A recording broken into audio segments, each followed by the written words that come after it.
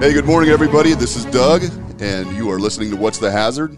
It's April 16th, Friday, April 16th, and we've got kind of an overcast day, a little chilly, but man, they're all top 10 days. I never have a bad day if I can help it, so. At least it's not winter. Exactly, man. We are through that, I think, although I heard something about maybe having snow flurries on Monday or something ridiculous like that. As long as I don't have to shovel it, I'm fine. That's exactly right. Hey, before we get started and I introduce my guest, I have a very special guest today. I want to be clear. You would not be listening to What's the Hazard if it wasn't for three incredibly generous sponsors, CCS Group and Cheyenne Wolford, my good buddy down in Seward, the Nebraska Department of Labor On-Site Consultation Group, and our buddy Jim Cover. Wow. Yes, that's what I said. And then our newest sponsor, John Falowich with Falowich Construction Services. We did a really interesting episode last week, and I loved it. Yeah, it was a good one. Thank you, man. And it was really fascinating, and it's had a lot of views, so thank you, everybody, for listening. And all of the supporters of the podcast, man, we just continue to get good comments and support. If you enjoy the content and you want to contribute, I am not above taking your money. I know everybody's asking for your money, but we're trying to continue to expand the podcast, grow the outreach, do more for you. You can go to the website, FletcherSafety.com, and find a way to contribute if you want to do that. And if not, just keep listening. We appreciate that. My guest today, and it's been too long, man. My guest is Chris Bryant from Chris Bryant Safety. Everybody knows him in this area. If you have been doing safety in this region, you know Chris. You'll recognize his voice. You will recognize his picture when I post it on the website. He's a true believer. I am. You know, man, what more can I say? You are a believer in what we do, and with every fiber of your being, I can tell, and you've devoted your whole life to it. I have. Which is incredibly impressive. You know, and it's a common trait with all of us in this profession and community that we're very principled people. Mm-hmm. I agree. And those principles are a promise. Yeah. And I'm not going to waver, and I've always got your back, and we're going to look out for one another and make sure that, we get home in the same shape or better every day at work. Absolutely. And I just try to build that kind of mindset and get some hearts to care a little bit more about one another when it's very difficult to do in this day and age. It can be. So, I agree. Yeah. Well, you do some incredible work, man, and you have an incredible history too, which I'm always almost as excited to talk about what you have done when I'm introducing you to someone as I am to hear you, because it's just so fascinating, the things you've done. So I do want to get into that in just a minute, but I've got a couple of observations, and we talked briefly about this. I wanted you to be able to participate in these discussions, but unfortunately, as a consultant, you know this, I communicate with my clients on a regular basis, and they email me pretty regularly if they need something or just to check in. But the text, please call me, or call me as soon as possible. That text it just puts a knot in my stomach when I get this from a client, right? I get that this is the something's happened text. And so I got one of those last week. I got this message from one of my clients, please call me as soon as possible. I'm like, oh, crap. And I immediately get that knot in my stomach. So I call him right away, and he's describing an incident. They have an employee who was using a solvent-based cleaner, aerosol cleaner, to clean out a box. This box held tools, and it's outside. It gets some rainwater in it. It gets some grease in it. The employee had removed the contents and was cleaning the inside of this box out with this solvent-based cleaner, and then thought to themselves, not unlike somebody with initiative, you thought, well, maybe if I drilled a drain hole in the bottom of this, the rainwater wouldn't accumulate. We wouldn't all this grease wouldn't accumulate. So right after having wiped everything out with this cleaner, reached in with his hand drill, pulled the trigger, the motor sparked, and it ignited that vapor. And I'm thinking to myself, man, this is the truest form of HazCom issue that we really deal with, right? Right. I mean, we talk a lot about the hazard communication standard and all of the different elements that we have to meet to be compliant, SDS's written program, all that stuff. But the bottom line truly is how to work safely with chemicals. Know the hazards of your chemicals. And I'm afraid that perhaps this individual was not fully aware of the hazards of that chemical, the flammability issues, the vapor density issues, that you know, I don't care if you're a chemist, but you should know whether or not the vapor sinks or rises, you know? Yeah, no, exactly. And, oh, my God, man. We unfortunately hear about this way too often, even in our community. And we briefly mentioned when you brought this up, we lost a young man, and it was in custodial services, I believe, south of the Omaha area, right. down near Beatrice, probably about a year ago. And he was just trying to do a good job, and maybe something wasn't working, something was working, and he mixed a few things together, and it created something that ended up being deadly for him. And it's a shame. And it's not that he didn't have the information or weren't able to go get it. It was not understanding the information. And I we'll find that, unfortunately, when it comes to just the simplicity of HAZCOM training. It's not that in-depth. It's basically, hey, we need you to be aware of all this stuff. This is the chemical inventory we have, and here's how you can go and get information about it specifically. Now, people that go through HAZWOPER, where they're responsible to go do spill response and cleanup, and they get additional and required annual training as a refreshers, that level of thinking of stratification of gases based off of their specific gravity or the density of it and how that may accumulate in the bottom of that bin. And if he'd have been aware of that, maybe he'd have just known, I'm going to tip this over to the side, let it air out a little bit, and let some wind blow through here and undo the secret recipe for that fire. Right. Or, that explosion. But not really thinking about it, just trying to get the job done, and said this is the tool for the job, and he was correct, it's just not quite yet. And maybe it's the fact that maybe the HAZCOM wasn't as thorough as it, or maybe it just wasn't presented to the audience or the workers at this particular place in a way that they get it and couldn't relate to it and ultimately retain it. And that's where I see a lot of problem when it comes to our safety training, is that they get in the training and you've documented it and everything's going great, but 4 months later, if you go inquire about some of the training, they're not remembering it or the training. So that means the training is not impactful enough. I would agree. That's really interesting. I know HAZCOM is difficult, and we're always struggling to keep all of those pieces in order. The system is a challenge. Yeah, it makes it very challenging, but the ultimate objective is to know the hazards of those chemicals and how to work safely with them. Amen. I mean, that's it. Amen. It's just that simple. When I get into this realm, and which is one of my wheelhouses, confined spaces, places that people don't want to be around, especially these chemicals, I get to telling people, I tell you what, if you could just memorize 4 or 5 things about the top 3 chemicals that you work around, you'd be in the top 1% of all America's workers in safety consciousness. If you knew the signs and symptoms that this would give you, what my immediate steps are for first aid or to get fresh air or whatever it calls for within the safety data sheet, if you just know what the signs and symptoms are, then you actually get to perform self-rescue. Absolutely. Instead of someone else having to rescue that. Right. And so it's just thinking about things before we go out and do them. There's a couple of employers in town, prominent employers. They actually have a thing called a 2-minute drill.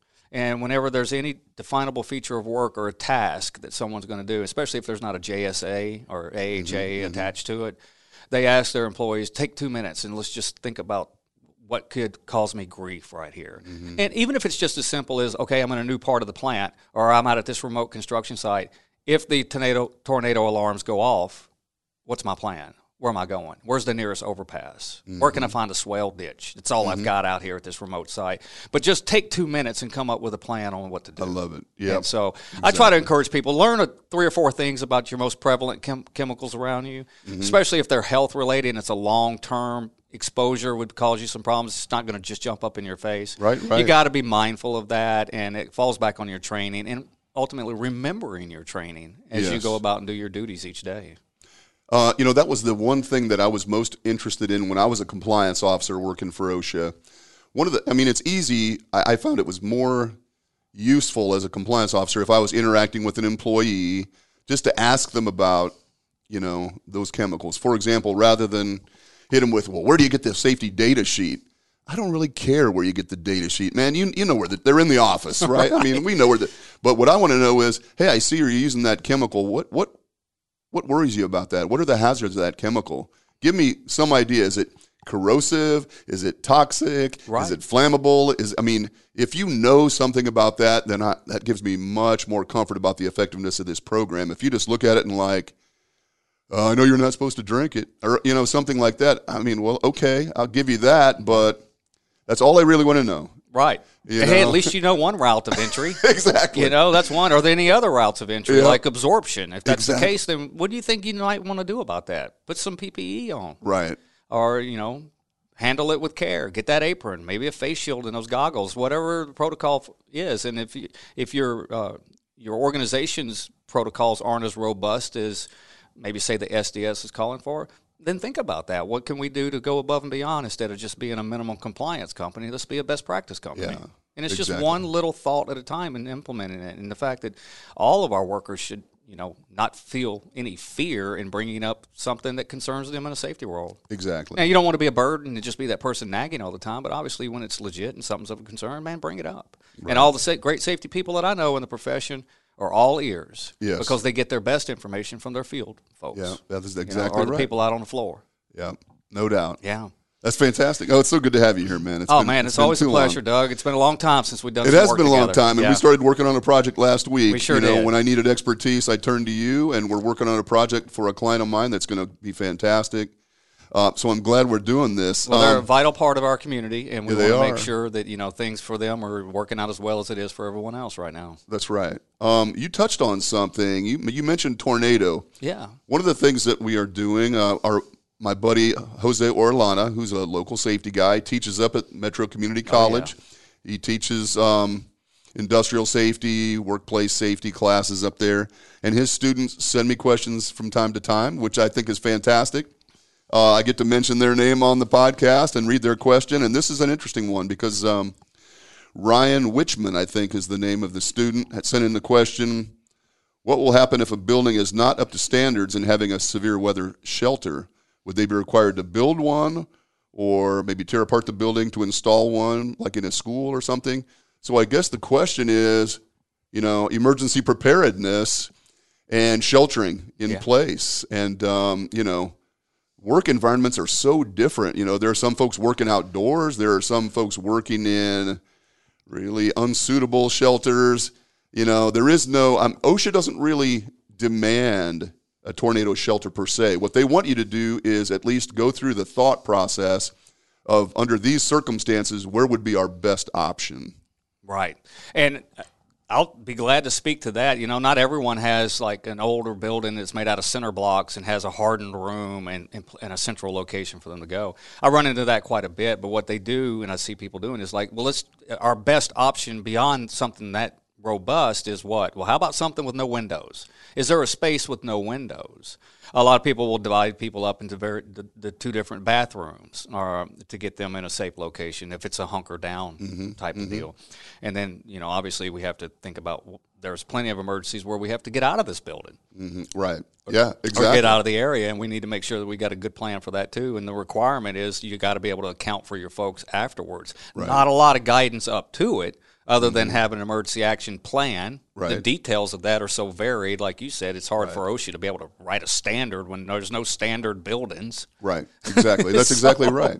Really, your burden is just to identify the best option. Yeah, and just go through the process and let the workforce know, and especially leadership know, and maybe they can sleep a little better at night. At least they've got a plan on what will happen, because obviously we're all responsible for one another.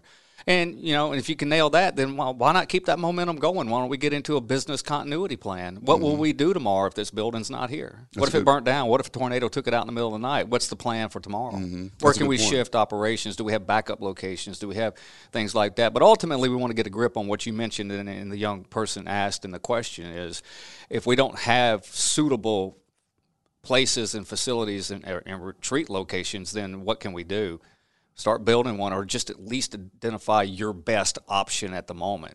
Just because we want to have this great internal building with no windows and center block doesn't mean it's going to happen overnight. Right. And, business is business, and it's going to continue, but we need to at least be striving forward. I would think as a compliance officer, if you came in and asked me that question and I was rattled off and says, we've got bids in right now to get this done, so-and-so, and it's going to be here, and we're anticipating late June that it will be built, I think you would get some satisfaction. At least we're not ignoring it. Right. That's the plan. That's what we do. We just figure out how we're going to address it as best we can.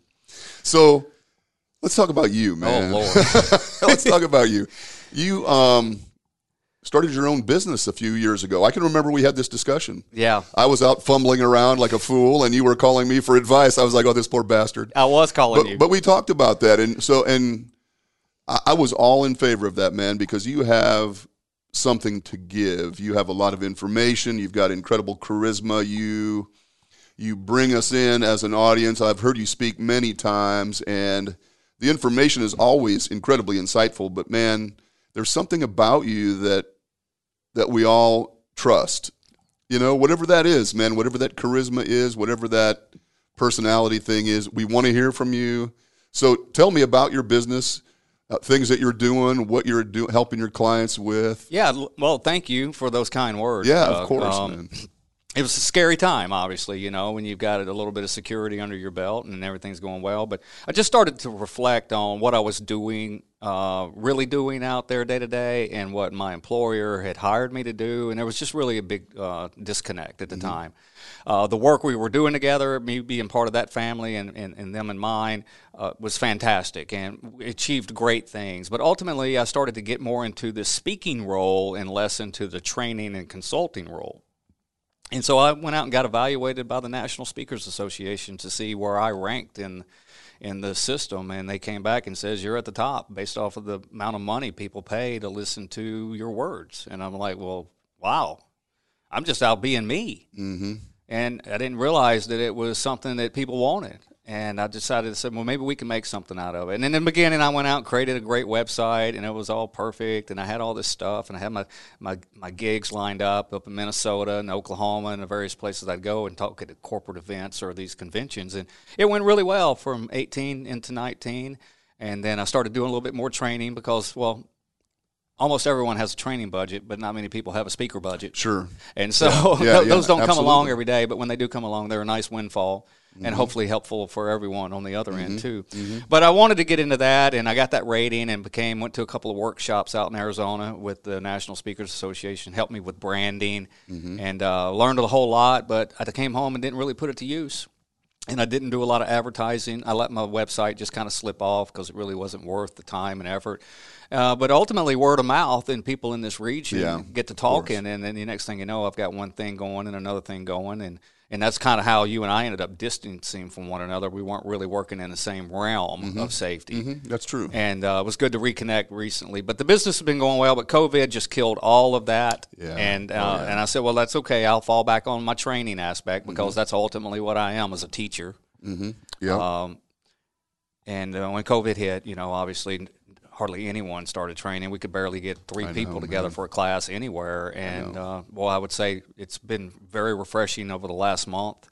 I've had groups of 16, group of 18 together, getting people coming from Rapid City, flying from the East Coast and the West Coast into the heartland here because these options aren't available out there with the restrictions they have. So we're starting to see a real big uptick in workplace safety training. Yeah, absolutely. And that's good. And so your speaker gig, you talk about it's a motivational safety message. Yeah, I'm not really bringing anything profound to the floor. What I'm willing to do is talk about things that people don't really talk about. So I take your organization's principles, its core values, its ethos, its belief system, and I'm trying to line the safety aspect or your safety culture to line up with your great organizational culture. And how do we merge these two together? And ultimately, if it doesn't trickle down to the workforce that's out there getting everything done, then it's going to be a failed effort. So I start from the boots on the ground, folks, and work my way up toward. And eventually I start to spend more time with the leadership of the organization to help them develop future leaders in the future of the company. So my message really has to do with your belief system. And one of my favorite things to tell people is, like, you know, you work for a fantastic employer here, and my best recommendation to keep that marriage going is to adopt the same belief system that your organization has. That's a great And when point. you have people that are resistant to that, it's usually not going to work out very well, especially on a safety standpoint. You know, those values are just misaligned, and we want to make sure that we're working in harmony and we've got each other's back. It's a check six culture, and it's all about mutual support.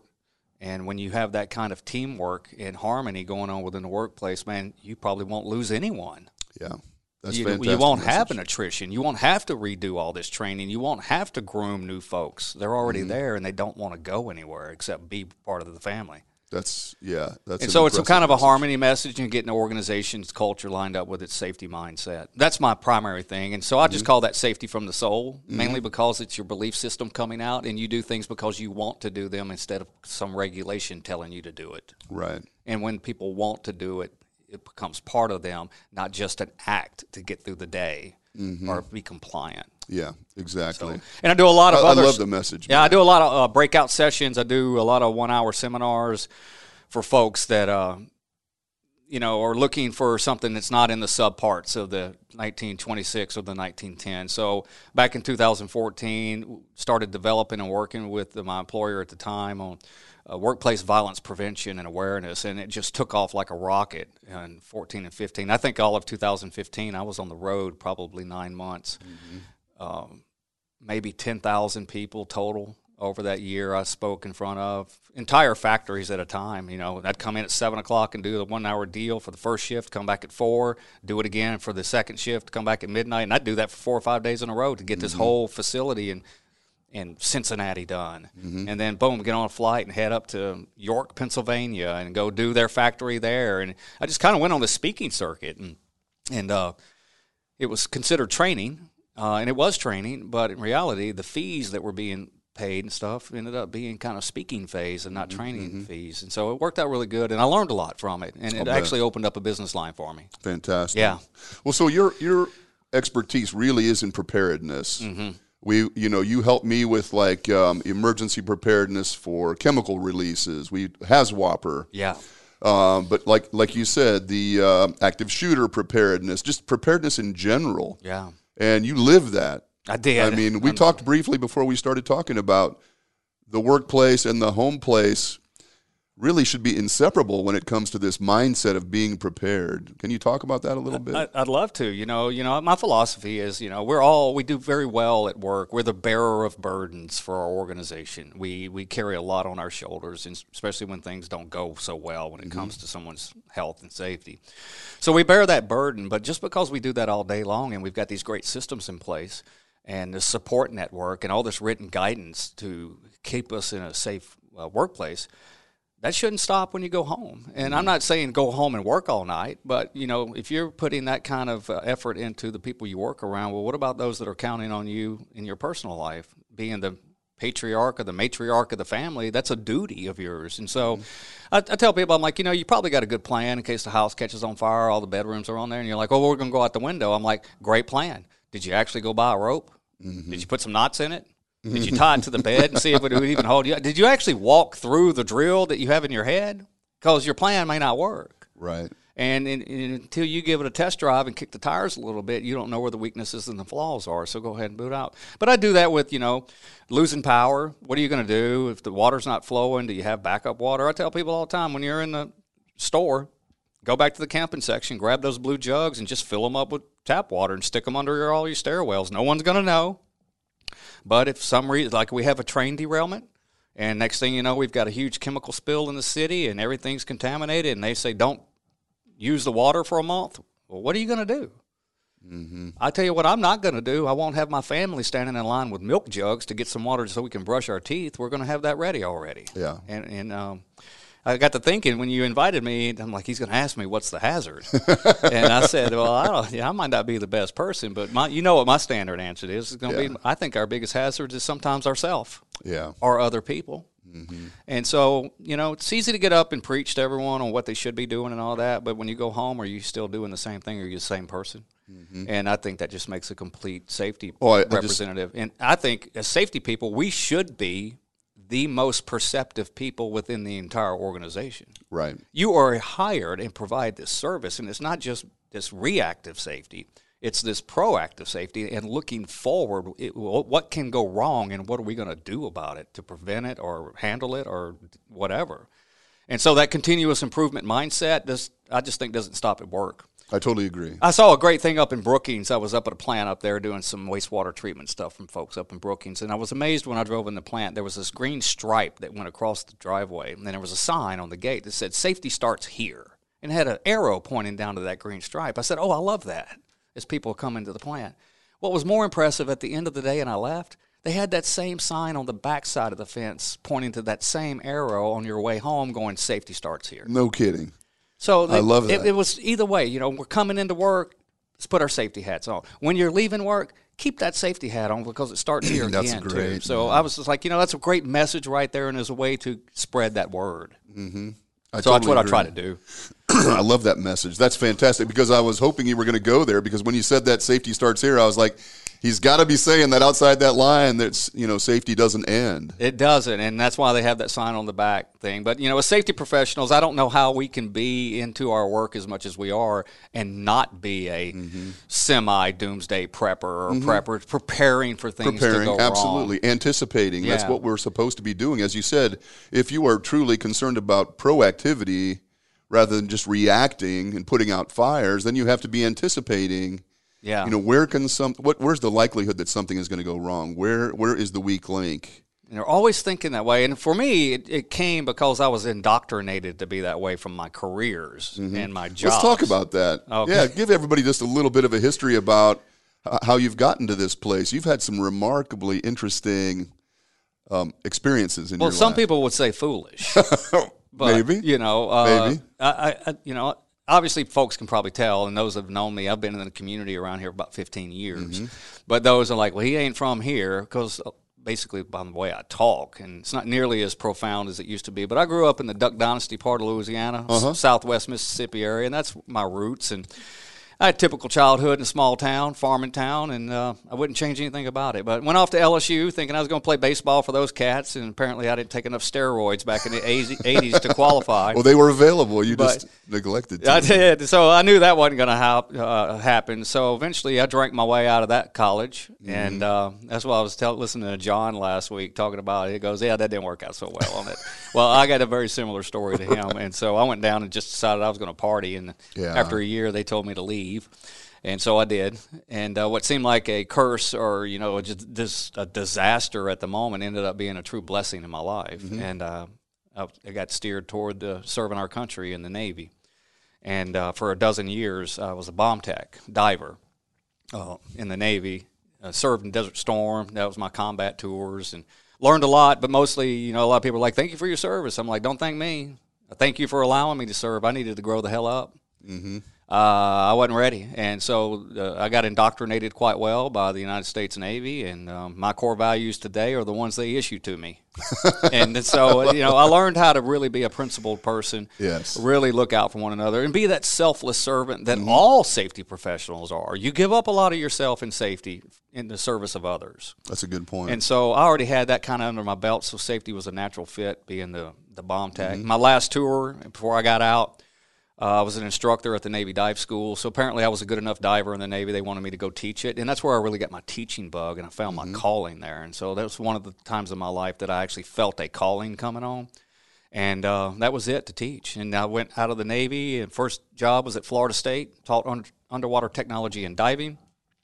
In reality, I ran a dive locker and rebuilt compressors and did all the stuff it takes to do that, but ultimately I would go out with all these ologists, biologists, archaeologists, whatever ologists there are, and if they wanted to do their job in this confined space, my job was to make sure that they didn't kill themselves getting so lost in their work that they forget about the hazards of the environment around them.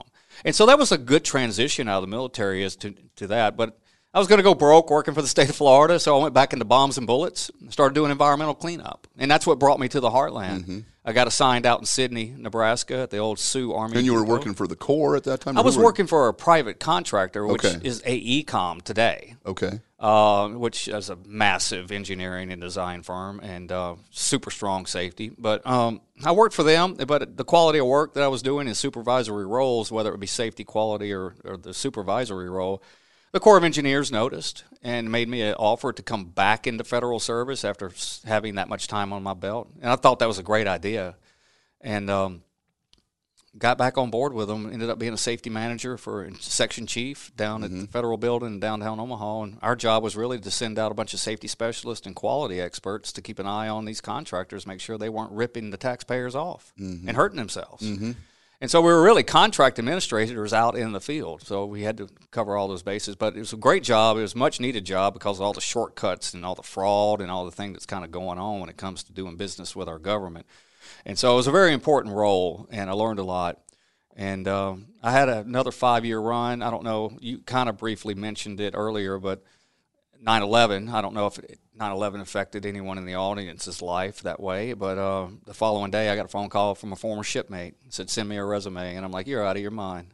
Ain't no damn way I'm sending a resume to go work for the Border Patrol down in Nogales, Arizona. And he said, no, I'm not with them anymore. I was one of the 26 air marshals that we had yesterday on 9/11. And I said, well, where the hell were you?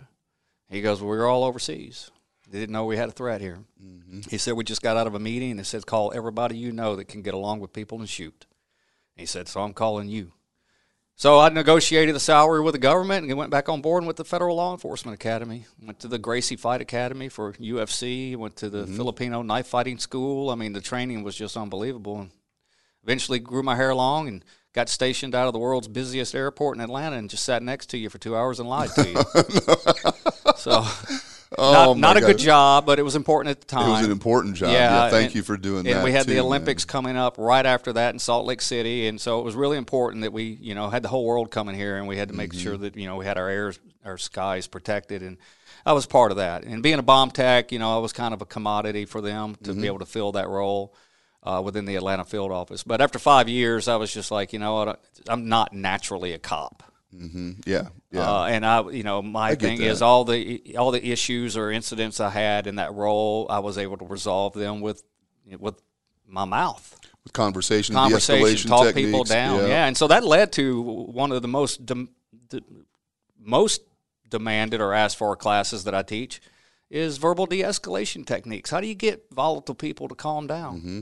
And so I just took some of the modules and some of the stuff I had gotten from Federal Law Enforcement Academy and started implementing it into our workplaces and how to really coach people up, be an effective leader and engage them on a genuine level, but ultimately just try to make a connection with folks. And I think that's where we're seeing a lot of problems that we have within our culture today is that no one's really taking the time to connect with one another. We're so busy at work and all the stuff that's on our plate, and then we got all these gadgets that we're sticking our nose into, and it's just the human side of everything, especially safety, is kind of diminishing. And I want to get less into the gadgets. I want to get us back into conversations together. And you asked me to come because I want you to tell some of those stories that you tell in class. And I'm like, well, I can do that. Oh, absolutely, man. I can just. I wish we would have flown together. I would have loved a 2-hour conversation with you side by side. Were you allowed to knock back a Jack and Coke on the flight, or was that? No, we all had our protocols, and it's kind of a regimented thing, the procedure that you go through to be able to be on that flight and to be kind of clandestine and hidden and meeting with the crew and all that ahead of time and all your inspections that you do and make sure that the plane is, ready to go and there's not something been stashed and things. So there's a lot of stuff that we go through prior to that, and then we just try to blend in and lay low. And, during that role, we just try to let the flight attendants handle as much as they can because it could be a ruse, just trying to see if there are any on the plane and draw them out. And so you're always conscious of that. Interesting. Yeah. So, but, I'm a people person, and I want to get up and engage folks. And I couldn't really do that in that job. Yeah, I see that. But so It just wasn't the best fit. But I did go back to federal service and hung out at the Corps of Engineers for about 8 more years, and in 2015 I decided to kind of shut it down without retiring, without the benefits, without anything. And you and I have that. You and I have share that. We do, and we're both FERS employees, so there is a deferred retirement that may one day appear. If I make it to 66 and a half, maybe I'll see some of that mailbox money. It's just a rumor at this point, but I'm not counting on it. I plan on working until I'm 80. I agree. Yeah, I totally. Well. We do things that we love, man. I mean, why would we not? I don't, my wife asks me once in a while about retirement, and I'm thinking, I have just found my wheelhouse here, man. Literally, at 62, I've just found what I really enjoy doing, and I have no intention of stopping. And if there's value in it, why would you stop? If you're giving something back, whatever that is. Sometimes I think it is just the relationship, just the conversation, just the engagement with the employees. Yeah. We spend a lot of time as safety people on our asses typing on a computer, and all of that, I suppose, is necessary, but it's not what safety is. Right. It's about the relationships, which is why you've taken so well to it. I mean, it's just about interpersonal. I have, and it's a natural fit for me. My mom had told me at a young age, she said, I don't know what you're going to do in life, but you're going to make your living with your mouth. I'm sure she did. I said, well, I finally got to that point, like you said, later on in life. And my mom would say, why did it take you 30 years to ignore what I told you to do and finally get into that role? I said, well, I had to get some stories to tell. I had to go through some hardship. I had to go to war. I had to, see combat. I had to see the worst of the worst out there. And unfortunately, those stories translate into the safety message, and it's all the ugly side of things that we've all seen in our past. But I don't really like to train that way, but I do think that if you want the training to stick with your workforce, you're going to have to affect them, and that's affect with an A. Right. Make an impact. Touch them on an emotional level that's going to trigger them to kind of want it. And some people do it with gory photos or these tragic stories, and I don't really go down that road. I just try to use words of inspiration to get them to try to think a little bit differently. And changing the way people think is very, very difficult. It is. Changing behavior is easy. If you're messing this up, there's going to be a consequence and a repercussion. You can be suspended for a couple of days, maybe even let go. You can change behavior. If someone's doing criminal acts, you put them in jail, okay, the behavior's changed. But they still want to go commit the act. I look at it like speeding. In high school, I got 10 speeding tickets. I had a lead foot. Well, after flushing $150 down the toilet about 10 times, I changed the way I thought. I still wanted to speed, but I didn't. My behavior changed. And trying to get someone to get over that hump to change the way they're thinking, not just the way they're behaving. That's a really interesting comment, man. Well, we all struggle. We keep seeing our workers out here, and they keep repeating these same bad behaviors, and we're running these behavior-based safety programs and all that, but we still see these bad behaviors or bad decision-making. So how do you get to the root cause of that? We got to start working on the way people think. Absolutely. And not just trying to affect their behavior. We got to change what their value system is, and that's what that keynote's all about. We got to get this value system of each individual worker to be in line with the organization, because the organization is going to have most of their stuff in writing, whether it's a big EHS policy with the head butter cutter's boss's signature on the bottom. Well, that's the belief system right here. It's right here on the wall where we're having this training thing.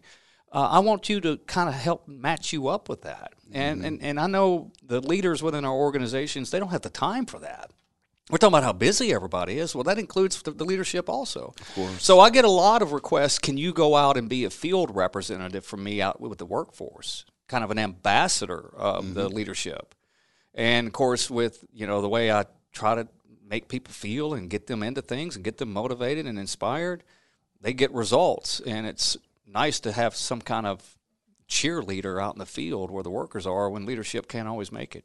So that's some of my business right there, just going out and I love that. Get people motivated about it, get them to think about things, especially right before they kick off on a holiday weekend where they're going to be traveling or getting out in a boat, and that safety off the job. Absolutely. There's no subpart for that. You just got to speak to their hearts and get them to think a little bit differently, That's such an important and not be message, so reckless, because I used to be there. I was probably one of the most reckless people you'd ever met back in my younger days. Well, you must have some control over your fear response. That's why I'm in emergency response. That's why when you call, I want you to work with these people on what it takes to have the courage to act, to have the courage to act on the spill, to have the courage to go and do things that most people in the company probably don't want to do. Someone's going to have to do this. And to find that team that you can put together on spill response, or find that crew that's willing and has the courage to step up and be part of the response is a trait that you should be looking for in all your employees and capitalize on them as well. Absolutely. I think this group we're working with, these are some guys that are going to step up. I'm really impressed with They this certainly group. do not lack courage. They do not. They just lack information right now. Yes, that's what they need from us is how are we going to do this as safely as possible? Exactly. And this is because they're going to do it. No, they will do whether it. we help them or not. And if we help them get their tool sets and their kits together and work on their skills. Put together a basic plan of attack. And working in pairs, and keeping an eye on one another. Just changing the way they make their attack is going to make the biggest difference for them. Yeah, I agree. And it's a brand new world for them because they've never really thought about it. So it's going to be refreshing. And I believe the plant manager is just going to not just love the response from being prepared, but he's going to love the response in teamwork. I would agree. That he's not really seeing. Yeah, absolutely. So I think so too. We're going to do some professional development. I think that's exciting. Beyond just safety. Yeah, I agree. Man, I thoroughly enjoy that. We could talk for hours, and we probably have in the past. I have no idea what time it is, other than I know I've got to get my wife to the airport. So yeah, I got about 10:35 right now. Okay, we're doing pretty good. Well, the folks here in the studio had come down, and you and I were just catching up on things, and we were talking about things, and they came and poked their head down in this room and says, We're listening to what y'all are saying down here, and y'all should have the record button going right now. Yeah, no doubt, man. We had a pre-show. Didn't even mean to have a pre-show. That's exactly right. But, we do some leadership discussions. I have a buddy, Aaron Cerrone, who comes in, and we talk about leadership, and that would be something that you would really be helpful on as well. If you could join me again for an episode on leadership, just I would love basic to. leadership principles. I was talking with a group yesterday, and I am no authority on leadership. I worked for the government for 25 years, man. So we got a lot of management training, but very little leadership training. Yeah, which was unfortunate. And but I have seen what I believe to be good leadership. I've had the opportunity to go into hundreds of facilities, and you know it when you feel it. There's almost something palpable about it in that work environment, It certainly, there is a vibe about it. It is. And one of the things I tell people, if you're looking to be able to detect that atmosphere of whether there is true leadership going on here or is it just management going on, and there's a big difference.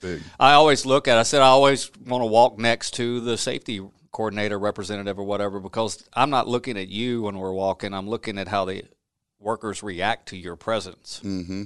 And that tells me right off the bat whether we have a leadership problem or not. If they're all running and ducking behind their vehicles out at the job site or in the plant and just like, I got to go do something, and they leave, they're sending this signal that, maybe the leadership is less than what they need within the organization. That's one of my key ID features, just see how people, if they're waving you over because they want to share something with you, I'm like, got no problems going on here in that realm. Mm-hmm. That's huge, man. That's a great observation, too. Yeah, so it's the first thing I look at is like how people react to the safety person out there and see what that relationship needs to be enhanced a little bit. Yeah. And some people just have a knack for it and some people don't. But I had the great fortune to develop a leadership program with the university here in town and the council here, and I was part of that team. And I had pitched, I said, what we're lacking in the safety realm right now is safety leadership. And the college, through the Nebraska Business Development Center,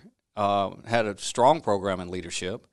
And I was a graduate of it along with all my military stuff. And I said, I don't know why we can't blend some safety management techniques and tools along with these leadership soft skills. And if we could merge these two concepts together, we would actually have a thing called safety leadership. Well, we built it, and we were only allowed 16 people per session, and each session was 9 months long. We'd meet the final Friday of every month for 9 months, so it's 9 months we got together at the end of the month, and we just worked on all that aspect of it: change management, conflict management, strategies, business continuity, preparedness, all of the safety management, and we wrapped all this in together.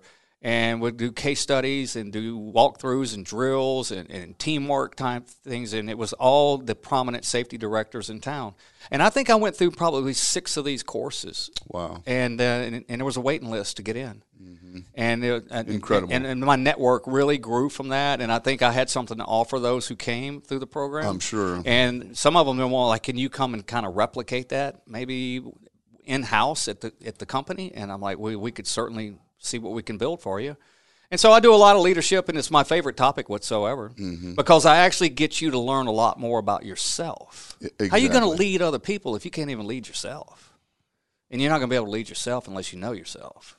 No doubt. So we need to know who you are. You need to know who you are, and we're going to help you with that in a self-assessment, and then we're going to apply your talent to go out and engage the workforce. That way we do have harmony, we do have cohesiveness, and we do have this check 6, I've got your back culture. And if people start thinking that way, you know what? Written programs, SDSs, JSAs, all these little mechanisms that we have within our profession, they're just going to be so much easier to see that lay itself out every day when we go to work because everybody gets it. Yeah. Instead of just a task or this is the way we do it at XYZ company. It's no longer that. It's just that's who we are as an organization, and that's who we are as individuals within this organization. And that's the kind of harmony I try to create and have, those kind of training sessions. Yeah, I love that approach. Yeah. I don't really train. I'll do a little bit of lecturing, but what I really do is facilitate a great discussion. Yes. Because I believe most of us out there, we all sit in the same classes together, we learn more from one another than we sometimes do from the person behind the podium. Mm-hmm. No doubt. So, I've had a great run on that. I'd like to continue to do it. But, I had mentioned to you that I'm actually trying to make my way from the podium more into the pulpit. And instead of the saving lives aspect of things, I want to start trying to help people maybe with their spiritual life a little bit as well. Mm-hmm. A lot of people are searching for that right now. Oh, yeah. Yeah, that's really interesting too, man. We're coming out of this last year with a lot of wounds, it seems like. Yeah. A lot of relationships have been busted up. The distancing and not being able to engage is really starting to take its toll on one-on-one. Yeah, I've had guests on talking about mental health. Yeah. When we talk about employee well-being, we should be talking about occupational safety, occupational health, mental health, spiritual health, all of these things that comprise each and every one of us. Right. And all of those things need some nurturing, some care, and that's a big, we're really just lucky if we can get a few of those subparts down, oftentimes it seems like. So yeah, well, you got everything around us in our environment right now, whether it comes from the airwaves or through the electrons in our devices or whatever. And it's kind of like pulling us all apart in a way. Mm-hmm. And to be able to come back and have some kind of mechanism that brings us together where we can just disregard all the outside influences that are, ripping that apart. So what we do is we have to lean on one another. Mm-hmm. And sometimes just that greeting in the morning and that upbeat spirit and that positivity, it just sets the tone. And next thing you know, everyone's kind of come around. But this is people listening know all this. This is nothing new. It's just sometimes it's difficult to implement it when everything else is just kind of, kind of icky. Yeah. Well, man, how do people get a hold of you? The people that have listened to this and said, I've got to get more from this guy. How do you want them to reach out to you? If people want to contact me and see if there's something we could do together, email, best way phone, is email website. me or text. I used to have a website. I shut it down. I'm on LinkedIn. Yes. If you want to find me on LinkedIn, it's Chris Bryant, Bryant, and you might want to put Shep, that comma Shep, SHEP behind it, because there's a lot of Chris Bryants out there. Mm-hmm. But put that in, you'll find me. Put Omaha in the search on LinkedIn. Connect with me on LinkedIn, man. We can start a dialogue there, or they can just text me directly. If you send me a text, I'll probably reply to you within an hour or two. Do you want to give your phone number? Yeah, my number's 402-917-7476. Okay. 402-917. They can also get to. I'm sorry, I interrupted the number. Do the number one more time. 402-917-7476, and they can always go through you. Yes, they can get to you through me if they care to do that as well. Yeah. So. And I live out in the country. That's all by design. It's part of my preparedness thing. You say, what's the hazard? I'm like, other people. No doubt. I lived in the Omaha area for about 10 years of my 15 here, but over the last 5, I've been out in the rural part of it, and I love it. I got me a little hobby farm, and I got my chickens, and I got my 7. I'm going to come out and visit you. You got to come on out. We'll do some range time, and load you up with fresh farm eggs and all the stuff that's coming off the homestead. So, I love it, man. Yeah. Absolutely. Thank you so much for that invitation. Doug, I appreciate you having me here, man. Like you said, it's been way too long. It has. And now we're actually going to engage a project together. And hopefully more. Yeah, more and more. I would love to. But I would love to get you connected with all my clients. The message is so important. The gap that you are filling is the gap that I'm aware of. I see it every day. We can handle this technical stuff. That's pretty easy. And that's when I send them to you. Yeah. You want the technical stuff, then you call Doug. Yeah, that stuff's fine. But the piece that you're talking about, that leadership, that missing leadership piece, that missing... human side of it that has somehow been washed out of what we do is so important, and everybody needs to get back to that. If you are serious about your employees' well-being, then you need to address that piece. Amen.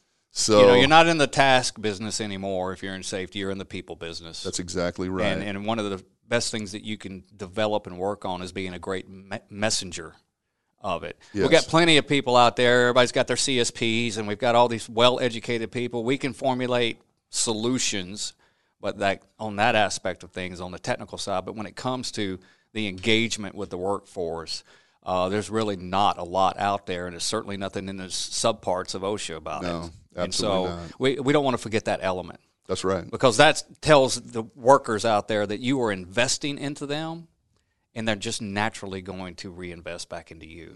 People like to do business with friends. Yes, they do. And it doesn't cost you a dime to be nice to folks, but it could cost you everything if you're not. I totally agree.